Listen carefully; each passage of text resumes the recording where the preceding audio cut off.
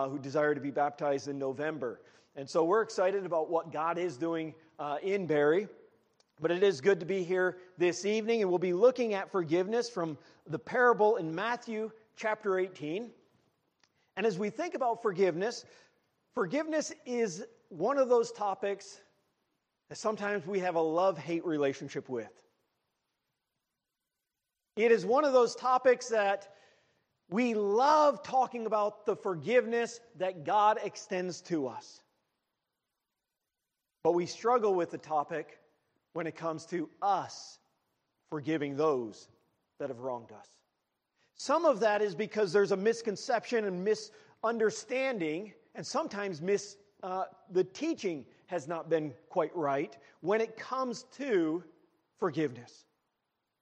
But as we think about forgiveness, we live in an era where forgiveness is being pushed aside. We live in an era where grace is being pushed aside, and really forgiveness is right along with grace, because forgiveness is not deserved, and grace is the extending of what is not deserved, and giving what the good that is not deserved. And as we stop and think about this, we live in a day, we often have heard about cancel culture more recently. And what is cancel culture? Well, you've done something wrong to me and you are canceled for life. But not only that you have done something wrong to me, but you have done something wrong that I don't like. Maybe you've said something I don't like or agree with back when you were in university, and I don't care if that was 30, 40, or even 50 years ago. I'm canceling you for what you've done way back then. That's the day and age we live in, right? But what kind of future does that have for anybody?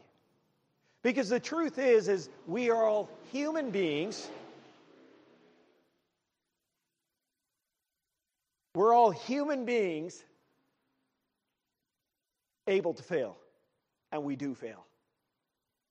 So what kind of future can we have in relationships with anybody if we cannot grant forgiveness to one another? Now, I don't know your background, but I could guarantee you every one of us has been hurt by somebody, and many of us have been hurt extremely deep by individuals. And the question is, how do we process that? How do we move forward in that? Now, it could be a friend who has betrayed you. It could be a parent who abused you. It could be somebody within the church.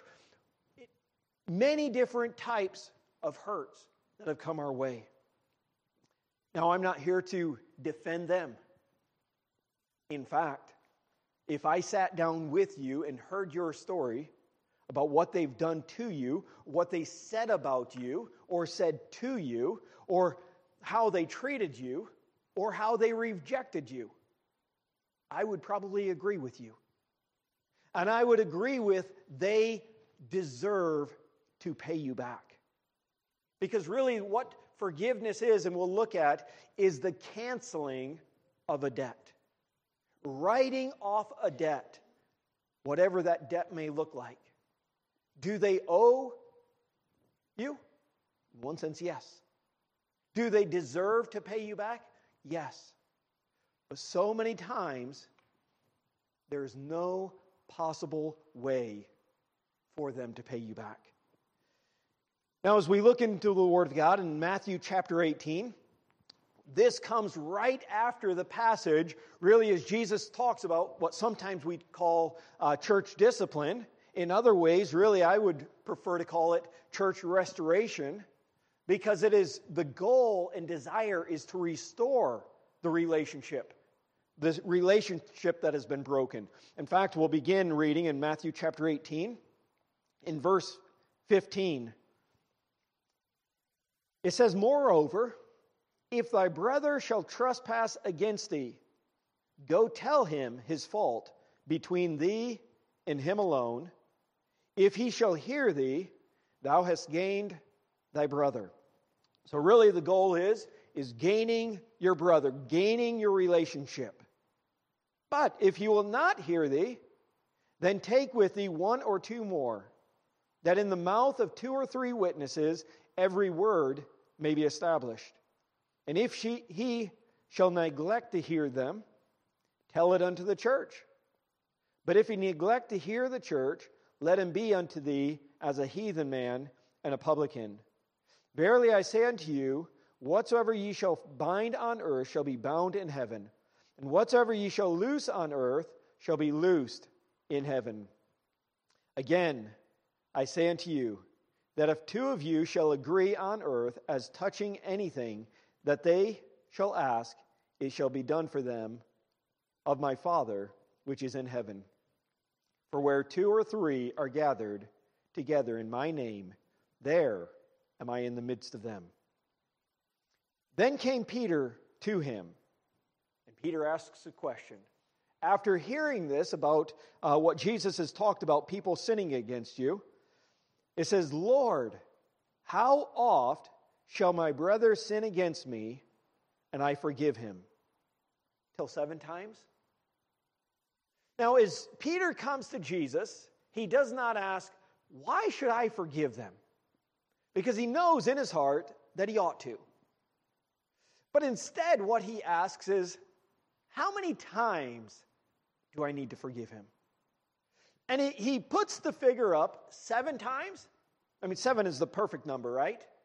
And it's said that 3 times is what was expected or taught that you should forgive. So he's doubling and adding and using the number perfection. Jesus, is that good enough? Is that the amount of times that I should forgive somebody that has wronged me? So Jesus tells us a parable, probably a parable that many of us are familiar with. It says in verse 22, Jesus saith unto him, I say not unto thee until 7 times, but until 70 times 7. Therefore is the kingdom of God, or kingdom of heaven, likened unto a certain king, which would take an account of his servants. And when he had begun to reckon, one was brought unto him, which owed him 10,000 talents. But for as much as he had not to pay, his Lord commanded him to be sold, and his wife, and children, and all that he had, and payment to be made.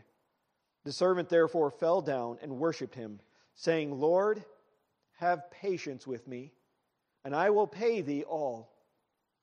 Then the Lord of that servant was moved with compassion, and loosed him, and forgave him the debt. But the same servant went out and found one of his fellow servants, which owed him 100 pence, and he laid hands on him, and took him by the throat, saying, Pay me that thou owest. And his fellow servant fell down at his feet, and besought him, saying, Have patience with me, and I will pay thee all. And he would not, but went and cast him into prison till he should pay the debt. So when his fellow servants saw what was done, they were very sorry, and came and told unto their Lord all that was done. Then his Lord, after that he had called him, said unto him, O thou wicked servant, I forgave thee all that debt, because thou desirest me. Shouldest not thou also have had compassion on thy fellow servant, even as I had pity on thee? And his Lord was wroth, and delivered him to the tormentors, till he should pay all that was due unto him. So likewise shall my heavenly Father do also unto you, if ye from your hearts forgive not every one his brother their trespasses. So as we think about Jesus, as he relays these spiritual truths, he's constantly bringing in stories that would become relevant to the people, to help them understand. And so many times, Jesus uses far extremes. Whether it was the priest and the Levi and the Samaritan, when it's talking about the Good Samaritan, and the Samaritan, the outcast, well, that was the hero of the story. Whether it was the publican and the Pharisee, the tax collector and the Pharisee who go into the temple and pray, one is a complete outcast, despised, and the other was highly esteemed in the religious circles. And yet, It was the publican, the tax collector, that walked out justified. Jesus loved to use extremes. And here in this story, he brings it home for Peter to understand. He brings it home for us to understand. And he does it by telling a story. This man, he calls in his servants. He begins looking at the accounts. He's reckoning his servants and looking at what they owe. And he realizes one owes 10,000 talents. Now, as we read through this, and in just a moment we find 100 pence. Now, those are extremes, 100 versus 10,000. And if that was all that we saw, well, that's a big number. 10,000 is a big difference than 100. But there's the difference is talents and pence as well. And they say that 1 talent was worth about 6,000 pence. So throw that into the calculation. Now we're talking, and from my understanding, we find in other passages where a man's labor for 1 day was about 1 pence. So I just try to round it up 100 pounds for 1 pence. Easy. Now some people might make more, some people might make less, but that's just an easy figure. So if we were doing some of this calculation, that would be about 10,000 pounds versus 6 billion pounds. It's not just 10,000 pounds versus 100 pounds. Now, just to bring it right on for, who has 6 billion pounds? Not me. It was something so infinite, it could never be paid off. Basically, 10 or 100 pence, that would be maybe 5 months worth of labor. But at the same rate, it would be the 10,000 talents would be about 150,000 years worth of labor. Think about that. And when he calls in the servants and he recognizes this man owes a massive amount, in our figures, at least 6 billion pounds. The man pleads with him, please give me time. Be patient with me. Could you imagine, well, first imagine yourself being 6 billion pounds in debt. And then somebody says, you need to come and you need to pay it today. What would you say? I can't. But this man is begging for a little bit more time. Otherwise, he's going to be sold into slavery. There was no bankruptcy in that day. Instead, there was slavery. And you would have to work until you could pay something off. Not only you, but your whole family. And that was what was taking place. And this king, this ruler, is moved with compassion, verse 27 says, and loosed him and forgave him the debt. Wrote the debt off. Canceled it completely. Wiped it out of the books. He was no longer a debtor. As the story goes, that same man walks out, finds somebody else who owed him, on our day, 10,000 pounds. Now, 10,000 pounds is a lot of money for us, right? It is. And if somebody owes us 10,000 pounds, you need to pay me back. And he demands him, pay me now. And the answer that the man uses is the same answer as what the first servant used. As he mentions, have patience with me, and I will pay thee all. Give me a little bit more time, and I'll get the money to you. Please give me a little bit more time. But he would not have it. Instead, he puts him in prison. Then the first master calls him in. It says, I forgave you everything, and yet you could not forgive this other individual. But as Jesus brings this story home, the very end, he says, so likewise shall my heavenly Father do also unto him, or unto you, if from your heart forgive not every one his brother their trespass. Now, as we come back to the story just a little bit, there is an element, as we stop and think about forgiving those. And he's pointing at how much God forgives us through Jesus Christ. And that forgiveness is not just wiping away the debt, but how Jesus has absorbed our debt. Because if you were driving my car and you smashed my car, and I said, I forgive you, you don't have to pay for it, who pays for it? I do. Or I drive around in a smashed vehicle, right? Either way, I bear the shame of a smashed vehicle, or I pay the cost to repair it. I'm letting you off, but I'm absorbing it. And Jesus does not just let us off, but he absorbs the payment for our sin. An enormous amount that we could not pay. Then the question comes down, what about the people that hurt us, that wrong us, that harm us? And Jesus speaks about forgiveness here. And he speaks about the forgiveness in our hearts. Now, there's several different elements when it comes to forgiveness.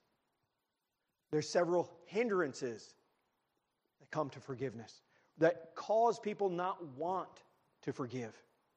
And some of those instances is about justice. If I forgive somebody, justice will not be served. And justice ought to be served. Just started listening to a book, Forgiveness by Timothy Keller. It was his final book just before he passed away. And you know, as he mentions, if we do not forgive from our hearts while we seek justice, it is not justice that we actually seek. It is revenge. Justice can only be served when forgiveness takes place first. Because as long as we are not going to forgive, we are looking for them to pay us back. And that's revenge. Another element that takes place is about trust. The idea that forgiveness is the automatic restoration of trust. But it's not. Forgiveness is the releasing of a debt, not the re-emplacement of trust. And there are different elements. I'll talk about this in just a moment. But these are so many times why people do not want to forgive. Because of, well, what they assume about forgiveness. Now, in some ways, when we stop and think about forgiveness, there has been much abuse that has taken place, and it has been taught you need to forgive it and keep it silent. And yet, those are things that should have been dealt with by legal enacting with those things. But instead, because it was kept silent, more people were abused. More people were hurt. And so there is a forgiveness from the heart. It is letting go from our heart and saying, I am not going to demand you to pay me because it can't be repaid. It's writing the debt off. But that is not removing of the consequences. And even if we were to look at God's forgiveness, when we put our faith and trust in Jesus Christ, our sin has been written off. We will not be held accountable for our sin. Well, how many times have we realized that though I will not stand account for my sin one day, I do live with the consequences of my sin today? Consequences are different than punishment. And in that same way, when we think about forgiveness and extending that forgiveness, it is that releasing them from our heart. As it mentions there in verse 34. Going back to verse 33, when the man says, or in verse 32, I forgave thee all that debt because thou desirest me. Shouldest not thou also have had compassion on thy fellow servant, even as I had pity on thee? And his Lord was wroth and delivered him to the tormentors till he should pay all that was due unto him. Now, this is not speaking about a man losing his salvation by not forgiving somebody else. But what this is talking about is when we do not release and forgive somebody, it is bitterness that begins growing up within our hearts. And bitterness is a prison that will torment any person who holds it. Bitterness really is a trap that we think we are holding the other person accountable, and we think we are becoming their masters. But really what is taking place is they have become our master. And what happens is what has happened in the past. When we hold it tight in bitterness, it will hinder our future. And as we hold on to bitterness, we become a victim for life.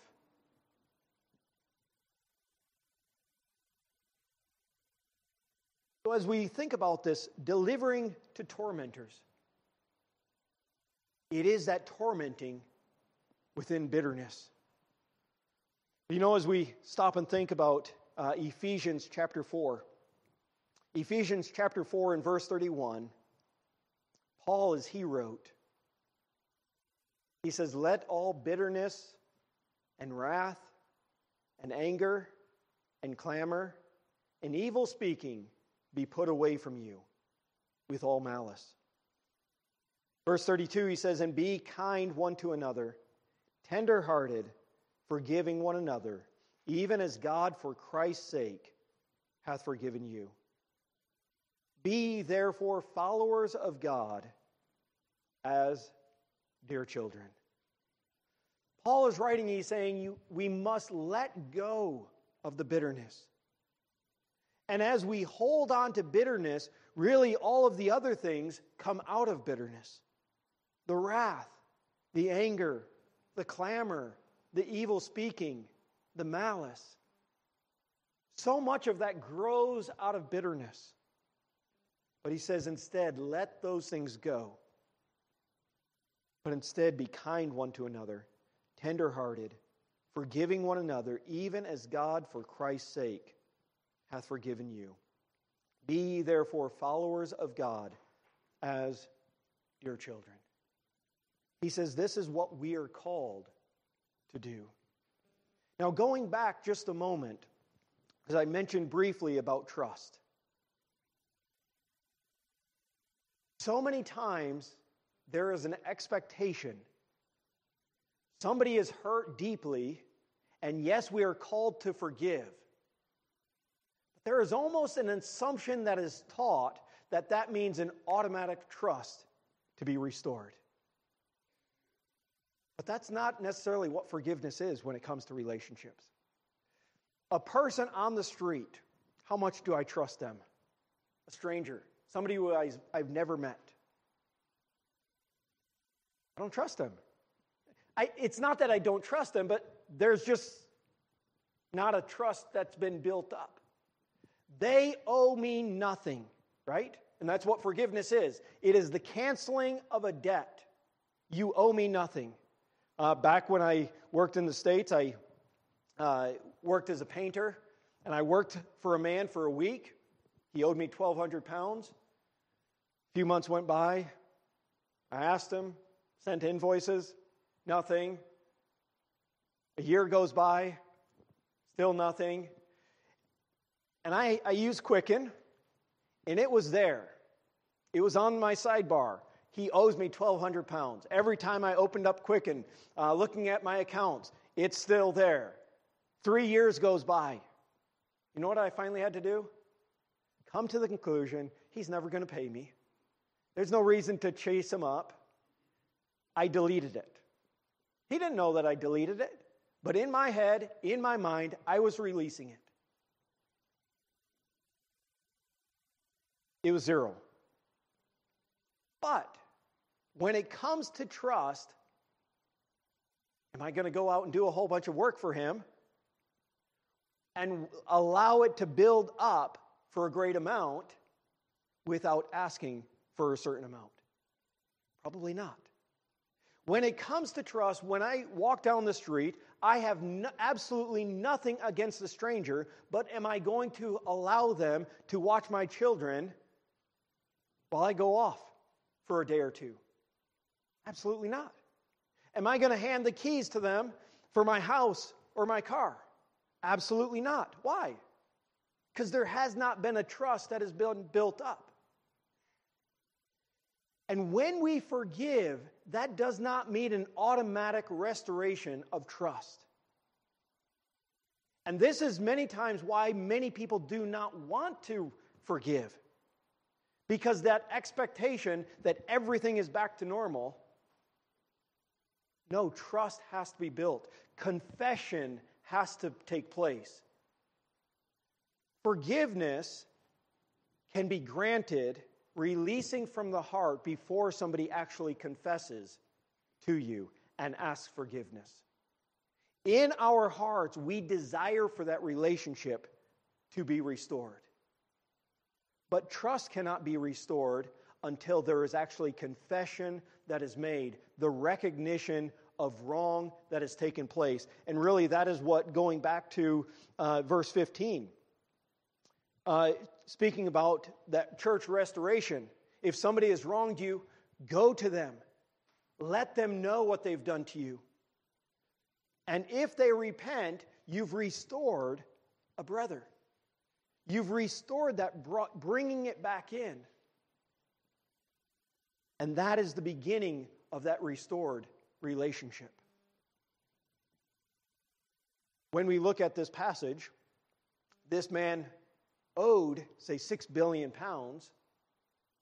That was written off, but does that mean the master would lend him 6 billion pounds the next day? Probably not. But he may lend him 1,000 pounds. And he that is faithful in little things will then become faithful also in much. And so it's helpful to understand the broader picture of forgiveness. When it comes to a legal matter, we can forgive in our hearts, but there are certain things that still need to be dealt with by the authorities. But in our hearts, we're saying, I'm releasing you. I'm not calling for vengeance. And as we think about, as followers of Jesus, and we look at this passage and we look at what Jesus Christ has done for us, we are all called to forgive, to recognize what God has done for us, extended that forgiveness to us. And in our hearts, as it mentions there in verse 35, so likewise shall my heavenly Father do also unto you, if ye from your hearts forgive not everyone his brother their trespasses. You know, as we stop and think about forgiveness, we stop and think about what Christ has done for us. The first step is really, have we asked God to forgive us of our sins? If we haven't, God has extended that to us. He desires us to receive that forgiveness. And as we followed Him, We may have somebody come to our mind, somebody who's wronged us, somebody who's hurt us. You know, it's something that we have to recognize. And we have to come to the conclusion, what have they done to me? What do they owe me? And what do I need to cancel of the debt? Now, if they're around, it's important to go to them, to speak to them. It's not just letting it go, but as it mentions, about restoring a relationship where that confession can be made, the restoration begun, and forgiveness granted. But there are some people that can't have a restored relationship. Whether they've passed away, they're gone out of our life, whatever it might be. But there still must be a forgiveness from our heart, releasing it from our end. Otherwise, it will haunt us and weigh us down, and that bitterness will continue to grow in our hearts. And we will become a victim, not just in that circumstance, but in every area of life. But as followers of Jesus, we are called to let it go, not calling in the debts. And as Jesus mentions here, and he gives this story, and as Paul mentioned about let all bitterness and wrath and malice, all of that, let it out, away. But be kind one to another, tenderhearted, forgiving one another, even as God, for Christ's sake, hath forgiven you.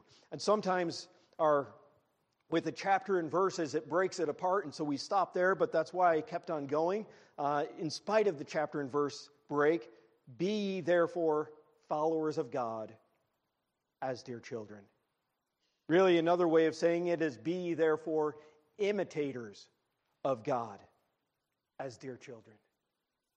We are called to imitate God just as he has done to us, extending to those around us. Let's pray. Our Heavenly Father, we do thank you for your love and your mercy, the forgiveness that you've offered and the forgiveness that you've granted.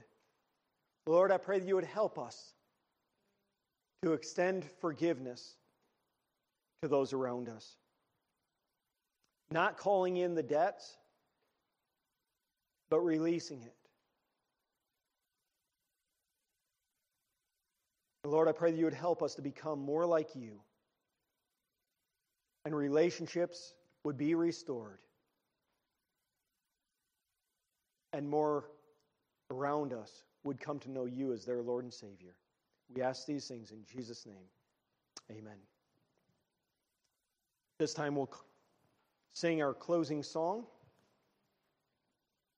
Standing on the Promises of Christ my King. Let's stand as we sing.